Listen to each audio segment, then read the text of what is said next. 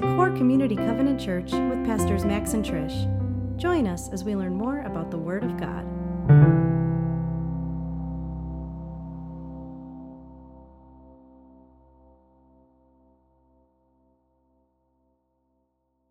So I'm excited. I'm excited because, well, first of all, this is the end of our perseverance. Yep. So we persevered through perseverance. So that's awesome, and the teachings have been, to me, the teaching has been pushing me in a lot of ways to persevere. I think there's so much more to persevering than just trying to get by. I think there's a difference between just getting by and persevering in the Lord. Mm-hmm. And I think, especially as we focus on persevering as a body of Christ, in the body of Christ, there's so much more hope than just pushing through, right?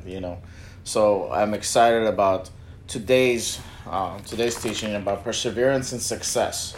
And to start off, we were talking about this, and it was one of those, as soon as we brought up this idea of success, and like it sounds a little bit weird to persevere through success, persevere through the good times, and how much of God do we need? How much of His Spirit do we need? And as soon as we started talking about this, verse bumped into my head, which was Proverbs 30, verse 8 and 9. It says, "Keep falsehood and lies far from me. Give me neither poverty nor riches, but give me only my daily bread." It's again is the point of daily bread. And this is where I love it. It says, "Otherwise I may have too much and disown you and say, 'Who is the Lord?' Or I may become poor and steal and so dishonor the name of God." Mm-hmm. And this verse kind of shows us that too much is not a good thing. So it's not a good thing, but there's a chance that we'll forget. Mm-hmm. That success, too much success, is not always a good thing. I know that doesn't line up with the worldly idea, but it is. It's one of those things we teach all the time, and I know we have taught a number of times where it's like it's easy to praise during good times when it's hard times in the valleys, but you know what? Sometimes it's hard to praise Him in the mountaintop. Not that it's hard, we just forget to. Right. So that's why we wanted to talk about persevering during success or in success, is when there's positive things, and how can we keep on seeking God during those things? How we can persevere looking for Him. We had a friend at North Park in our college who she stopped going to church because she's like, you know what? My life is really good. I don't think I need God. Wow. And from us, from the outside in, we're like, girl, you need God. But for her, she's like, I have a great family. I never had a need or a want. She's I don't think I need God. And I remember that was her senior year, and she was a very passionate, always in church and chapel and doing all these things, going out to outreaches with us. So she was passionate about God, but then all of a sudden she's like, I'm good. And then it was like, well, it's just who we are. It's what kind of people we are. But then, as Trish and I were talking about it, we started looking at the Bible. Imagine that. Exactly. Yeah, I know we do that sometimes. As soon as we don't look in the Bible, you guys start throwing rocks at us. I know Jose's been holding on to one. But we look. The best one that always breaks my heart, and I remember when I just started reading the Bible before I even became a Christian, is the story of Exodus. Mm-hmm.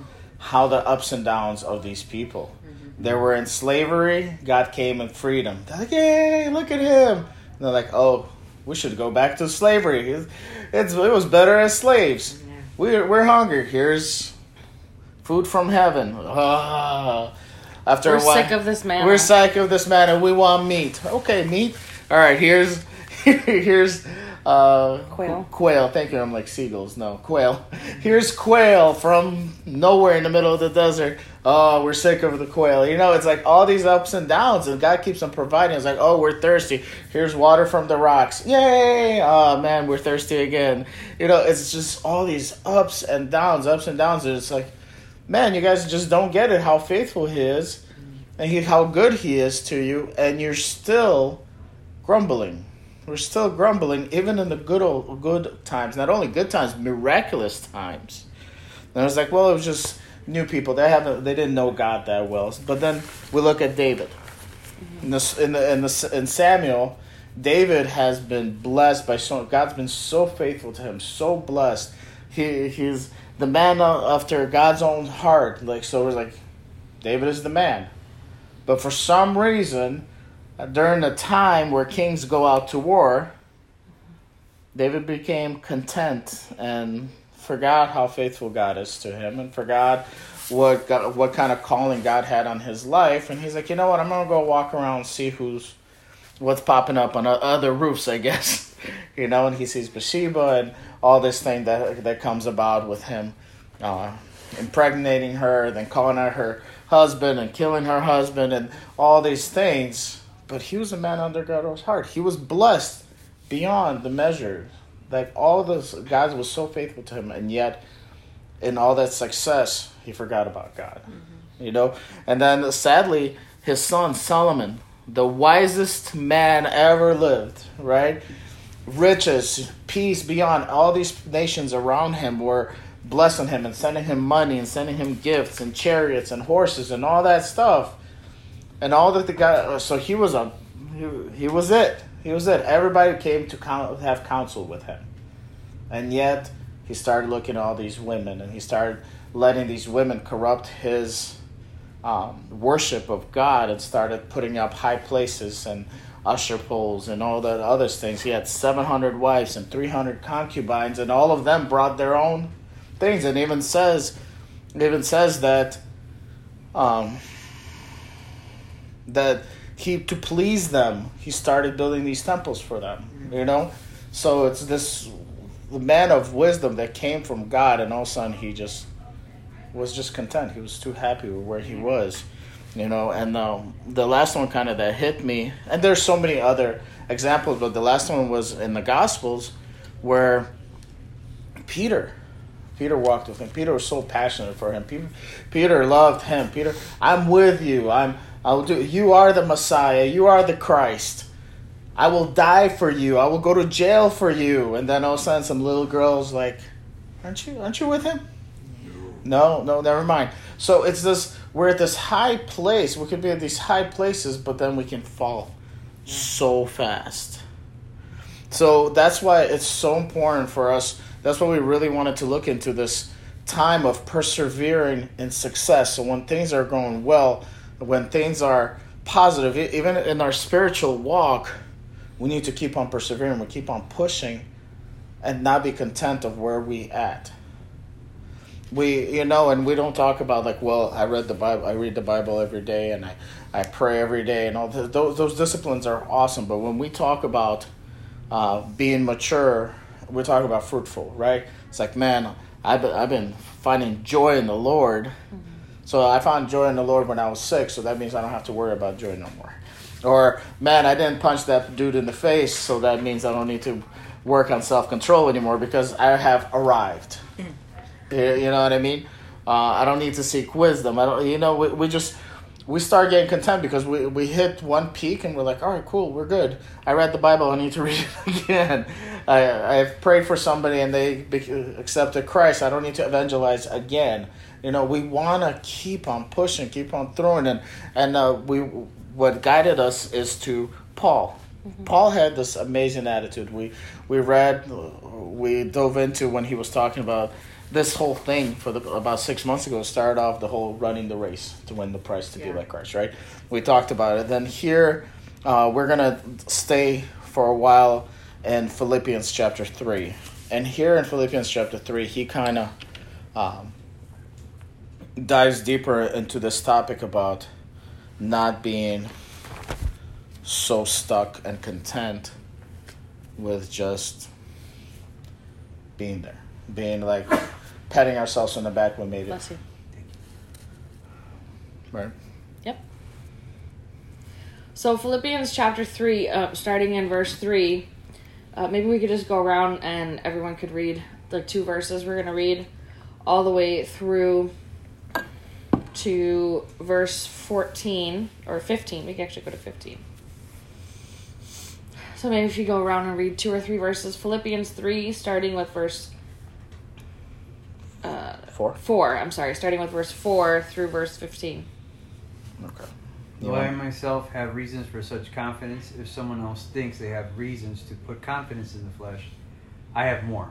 Circumcised on the 8th day of the people of Israel, of the tribe of Benjamin, a Hebrew of Hebrews, in regard to the law, a Pharisee. As for zeal, persecuting the church; as for righteousness based on the law, faultless. Wow. Wow, yeah. But whatever were gains to me, I now consider loss for the sake of Christ. What is more, I consider everything a loss because of the surpassing worth of knowing Christ Jesus my Lord, for whose sake I have lost all things. I consider them garbage, that I may gain Christ and be found in him, not having a righteousness of my own that comes from the law, but that which is through faith in Christ, the righteousness that comes from God on the basis of faith.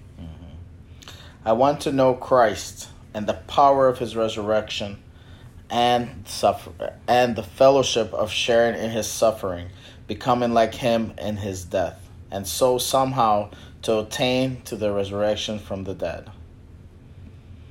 Not that I have already obtained all this or have already been made perfect, but I press on to take hold of that for which Christ Jesus took hold of me.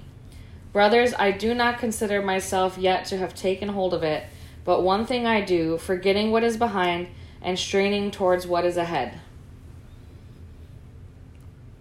I press on towards the goal to win the prize for which God has called me heavenward in Christ Jesus.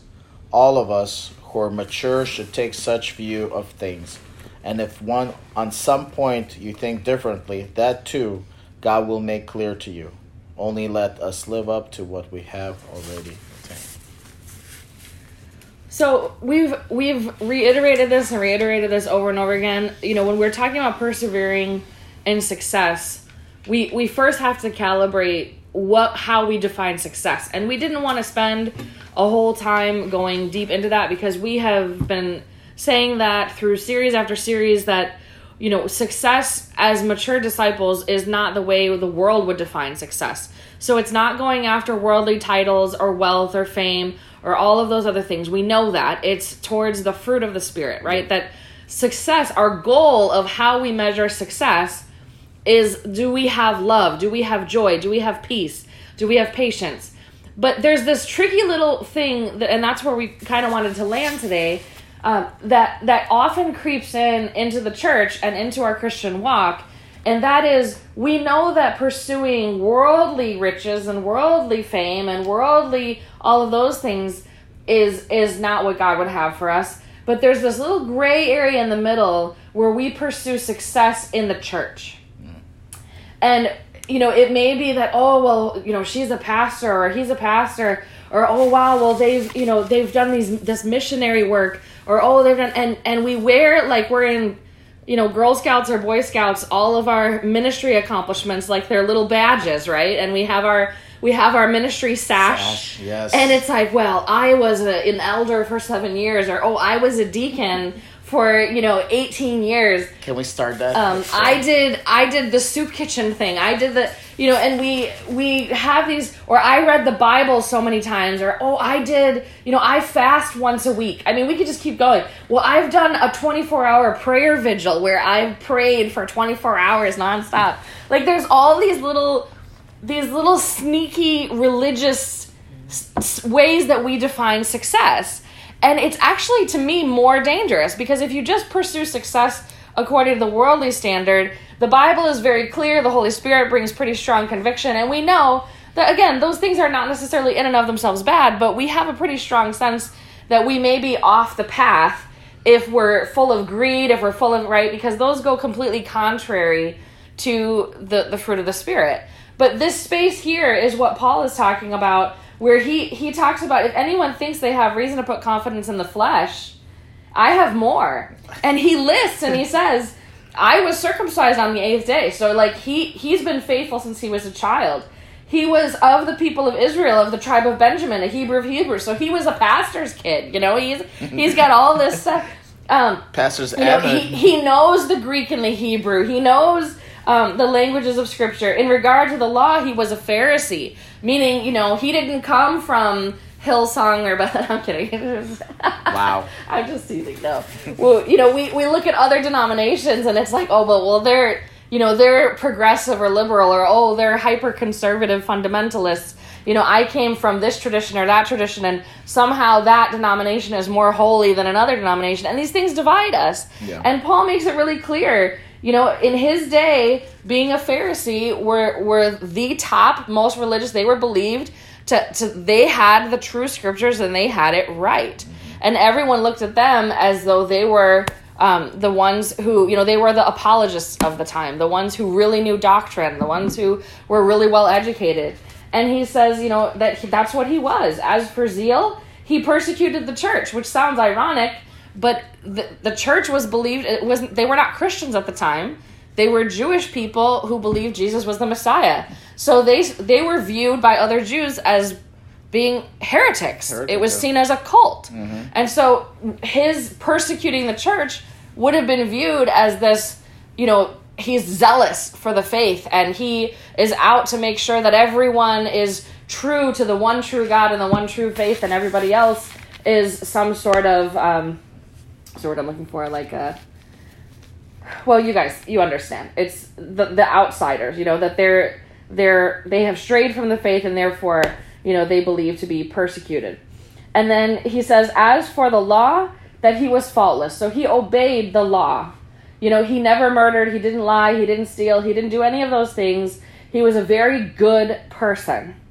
But this is where it takes a twist that would have been shocking to his readers. He says, but whatever was to my profit, I now consider loss.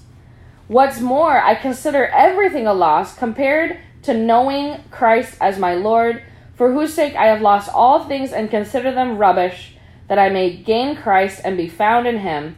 And he continues to go on. So these things he doesn't just say that these things don't mean anything. And I think that we need to hear that. It's not just that those ministry badges that we may carry, it's not that they just don't mean anything. He says, I count them as loss.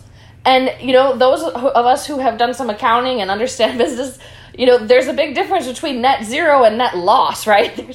So when he says, not only were they not to my advantage, they actually work against me. Why? Because they become things that we can stand on instead of Christ. Yeah. These things that we, quote unquote, would consider success. Well, I finished reading the whole Bible plan, and I can check that off.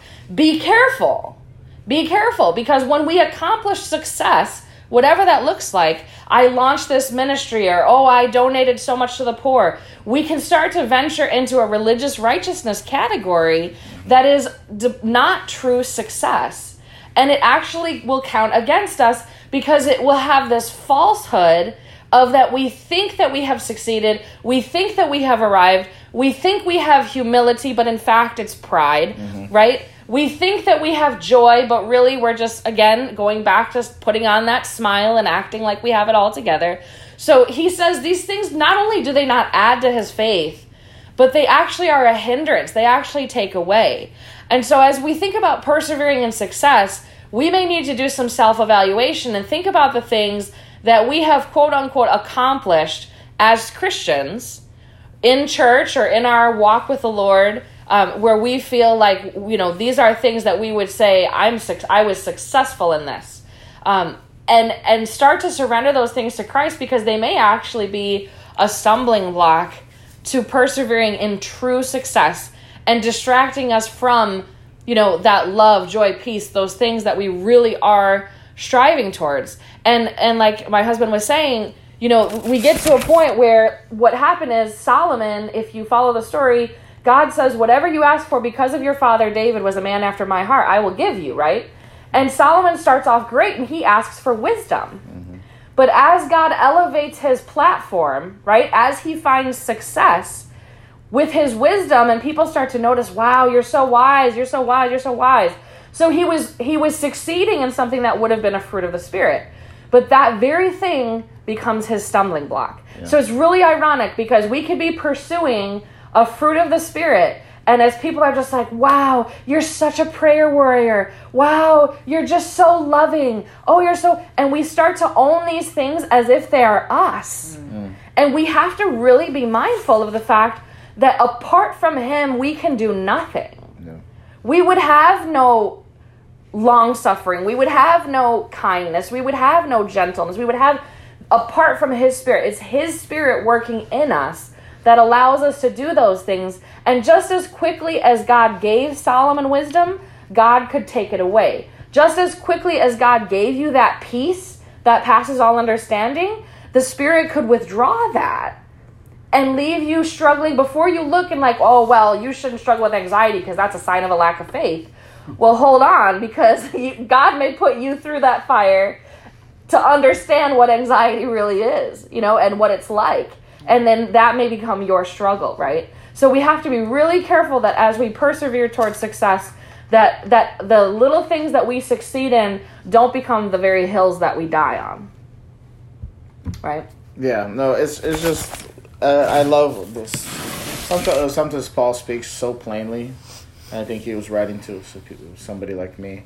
Like, he was, like, I was looking at this as I was reading through these things. It's like he was pretty much like, the first verses were the 4 through 6. It's pretty much was, you're not all that.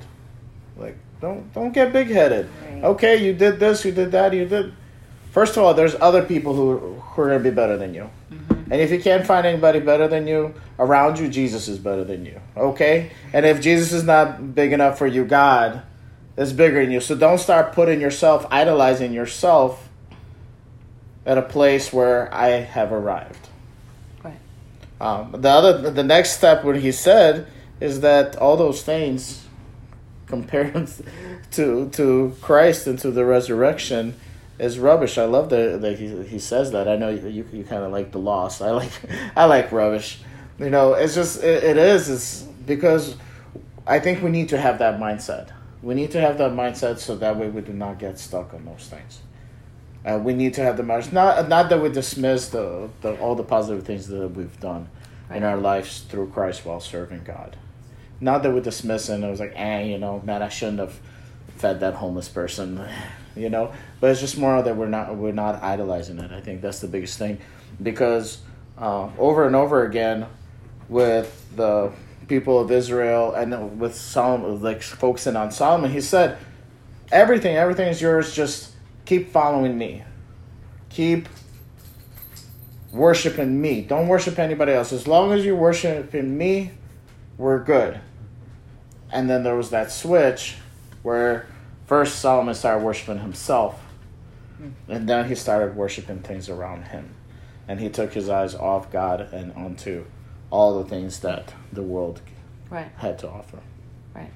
Like he builds this amazing temple for God, which was David's one true desire to do. Mm-hmm. And God said it was not for him to do, but for Solomon to do. And he does that. But then he also goes on to build all these high places, which became the downfall of Israel. So when we find our passion or our calling in Christ, maybe the ministry that God has called us to do, and we start to find success, we have to be careful, because the very thing that was initially a blessing could be the thing that leads to our downfall, because we have to remember it's a gift. And going back to, again, over the last year, we've looked many times at John 15, but over and over, Jesus says, apart from me, you can do nothing. And he tells us that he is the vine, we are the branches. We're supposed to abide in him. So we can't even get super distracted by the fruit of love, joy, peace. These are things that should naturally happen. But, Paul says here, he says, if Paul himself says that he has not yet accomplished it, he has not taken hold of it. And what is it? He says, to take hold of that for which Christ took hold of me. And the one thing that Christ did was that it's the relationship. So we can't even look at success as the end game of, oh, well, now I'm a loving person, I'm a good person, I'm a joyful person. No, the end game, true success, is that we persevere and we abide in Christ to our very last breath. That the way my husband started with communion and the service time and the word, which is that he is enough. Our success is that we are a temple of the living God, that his Spirit dwells with us, and that we listen and obey as the Spirit tells us to, and that we abide in Christ in whatever we do. If you look at Joshua, right, the beginning of Joshua, he says, do not let this book of the law depart from your mouth, Joshua 1:8-9. And he says, but be careful to do what is in it, and that he will be successful wherever he goes, because the Lord is with him. Mm-hmm. And it's not that we do whatever we want and God puts a stamp of approval. Remember, it's the other way, that when we abide in Christ, the Holy Spirit leads us what to say, what to do, where to go, who to interact with. And we have success because the Spirit of God is with us. That is our definition of success, is are we abiding in Christ? Is he with us? And we will not have obtained it until we persevere till the end, till our very last breath. So we can never get too comfortable thinking that we have somehow become some sort of super Christian, because none of us is above falling. Mm-hmm. None of us, right, is above backsliding or walking away or facing a storm that we were not prepared to face, and wrestling and being tossed back and forth in the waves with doubt. None of us is above that. And so Scripture teaches over and over again to work out your salvation with fear and trembling. Mm-hmm. And that's why. Because the pattern in Scripture over and over again is that you see these people who did have God's heart, who did love the Lord, and they too stumbled. Even Peter, we look at Jesus reinstates him, right? And he says, do you love me? And he says, yes. And he preaches this great sermon and thousands come and he's the head of the church. But then there's this weird thread running through the New Testament where he has a vision that God says, that the Gentiles have been approved and that you can eat any kind of food. There's not kosher, clean, or unclean. Yeah. And he tells everybody that now, that part of the covenant and the law has been abolished. But then he gets nervous of what people think, right? And he's afraid to eat with the Gentiles. He's afraid to eat of the unkosher food. And him and Paul have it out. And Paul blasts him are you for real, dude? You're supposed to be the head of the church. And you're afraid of what people think. So it's not I think sometimes we do these little sermons as though, Peter had his 3 times when he denied Jesus and then gets reinstated. And after that, Peter just had it together. And he's this awesome man of God who was crucified upside down and never had his doubt. No, Scripture tells us Peter was still on a journey. Until we finish and we stand before the Lord and he says, well done, good and faithful servant. That is success. That is success. So whether we have plenty or whether we are in want, success is being content in our relationship with Christ in all circumstances, all the way until our very last breath. Yeah. And what you were saying, what we're looking for, what Paul is pressing on to, is found in verse 10 and 11 of that. What's the end game? And I love what you said. It's the relationship, because in 11 says, somehow, let me just read the whole thing. I want to know Christ and the power of his resurrection and the fellowship of sharing in his suffering, becoming like him in his death, and so somehow to attain to the resurrection from the dead. His biggest goal is to attain the resurrection from the dead, meaning that his goal is when he dies, he will be resurrected just like Christ did, to be before the Lord. That's the goal. Not to be the super Christian, not to be his success is to be before the Lord. How many times do we say, I can't wait to hear those words, well done, my good and faithful servant. That's what we want to hear. That's the drive. That's all we want. That's a relationship. I will hear from God, and he will be pleased in who I was, who I am, through his son. Right. He's not going to be saying well done, my good and faithful servant, because you have preached your preaching, you served no, because you became more like my son through your life, death, and resurrection. That's powerful to me. That's what makes me want to press on, and that's why we have to press on to succeed in that. We got to press on till our last breath. I mean, sometimes we always talked about you don't know till you're saved till you die, right? One who perseveres to the end will be saved. Yeah, you die and you're like, okay, I made it. Whew. It was real, but till then, the devil, he'll trip us up. Yeah, he's right there. He keeps on challenging. He keeps on tempting you, and at any time, we can fall if we all of a sudden get content and where we at in our spiritual lives. Right. And we see this over and over again, sadly, in the church. That, and I made the joke earlier. I sorry for that if it was in poor taste, but we do see all of these pastors and leaders that people really admire, right? And then they fall, and they have these threads of sin and entanglement that people may or may not know about behind the scenes. And that is the danger that, there's I can't remember who said it, but maybe one of you will know offhand, but it says that power corrupts and infinite power corrupts infinitely. And there is just this reality that as God gives us success or expands a platform, that power runs very contradictory to the journey of the cross. And we have to walk and tread very lightly, that we don't use those successes to stand on something. We can't stand on anything except for the work that Christ has done. That at the end of the day, even in all those good things that we do, when we do stand before the Lord and he says, well done, what we're standing on and the reason why we get any approval at all is because of the blood of Jesus, is because of his sacrifice and the work that he did on the cross. Whatever we have done, whatever we have accomplished is worth nothing. And I think we could finish with this. It says, how do we do this? In verse 14, it says, but one thing I do, forgetting what is behind and straining towards what is ahead, I press on toward the goal to win the prize for which God had called me heavenward in Christ Jesus. And then in verse 16, it says, only let us live up to what we have already attained. And I love this because, remember, what we're doing is that we have already been given the gift of salvation. And let's not forget that we don't have to earn our salvation.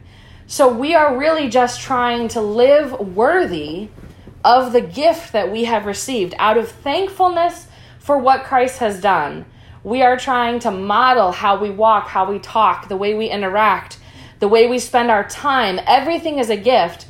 And we are to cultivate our lives and shape our days in order to be worthy of that gift. There's nothing we can add. There's nothing we can detract. But what we do need to do is to forget what's behind, because I think that's where we get tangled up. We start to look back and we're like, oh man, I did really good there. Or, we look back and we're like, wow, I was a really good Christian in that moment. And we start to stumble because we look at the things that we've accomplished. And he says, forget what's behind you. Forget both the good and the bad. Forget your failings. Forget your successes. Just keep your focus on the moment in front of you and just put one step in front of the other. That's what persevering in success is that we just continue to press through one foot in front of the other towards the goal that Christ has set for us heavenward in Christ Jesus. Yeah. And I think Paul looked at our notes when he wrote Philippians, because he threw this that verse 15, when we talk about persevering in the body of Christ, he threw that verse talking about all of us who are mature should take such a view of things. So having the same mindset that he just preached and what Trish just really focused on, it says, and if on some point you think differently, that too God will make clear to you. So we come together, we persevere through our success, and if there's some disagreement that we're not understanding, let come together and ask God for wisdom and clarity in those things, so that way there's no division in those things, that we all have that mindset of pushing through. Right. As a body of Christ, as a church, as believers, as mature believers. So I think that was I love that Paul looked at our notes to help us out to kind of humility. We're working on that one. Success, persevering in success towards humility. Oh, that's another quote I should have looked up, but I didn't have these in our notes. That humility is the one thing that once you think you have it, you've already lost it. Yeah.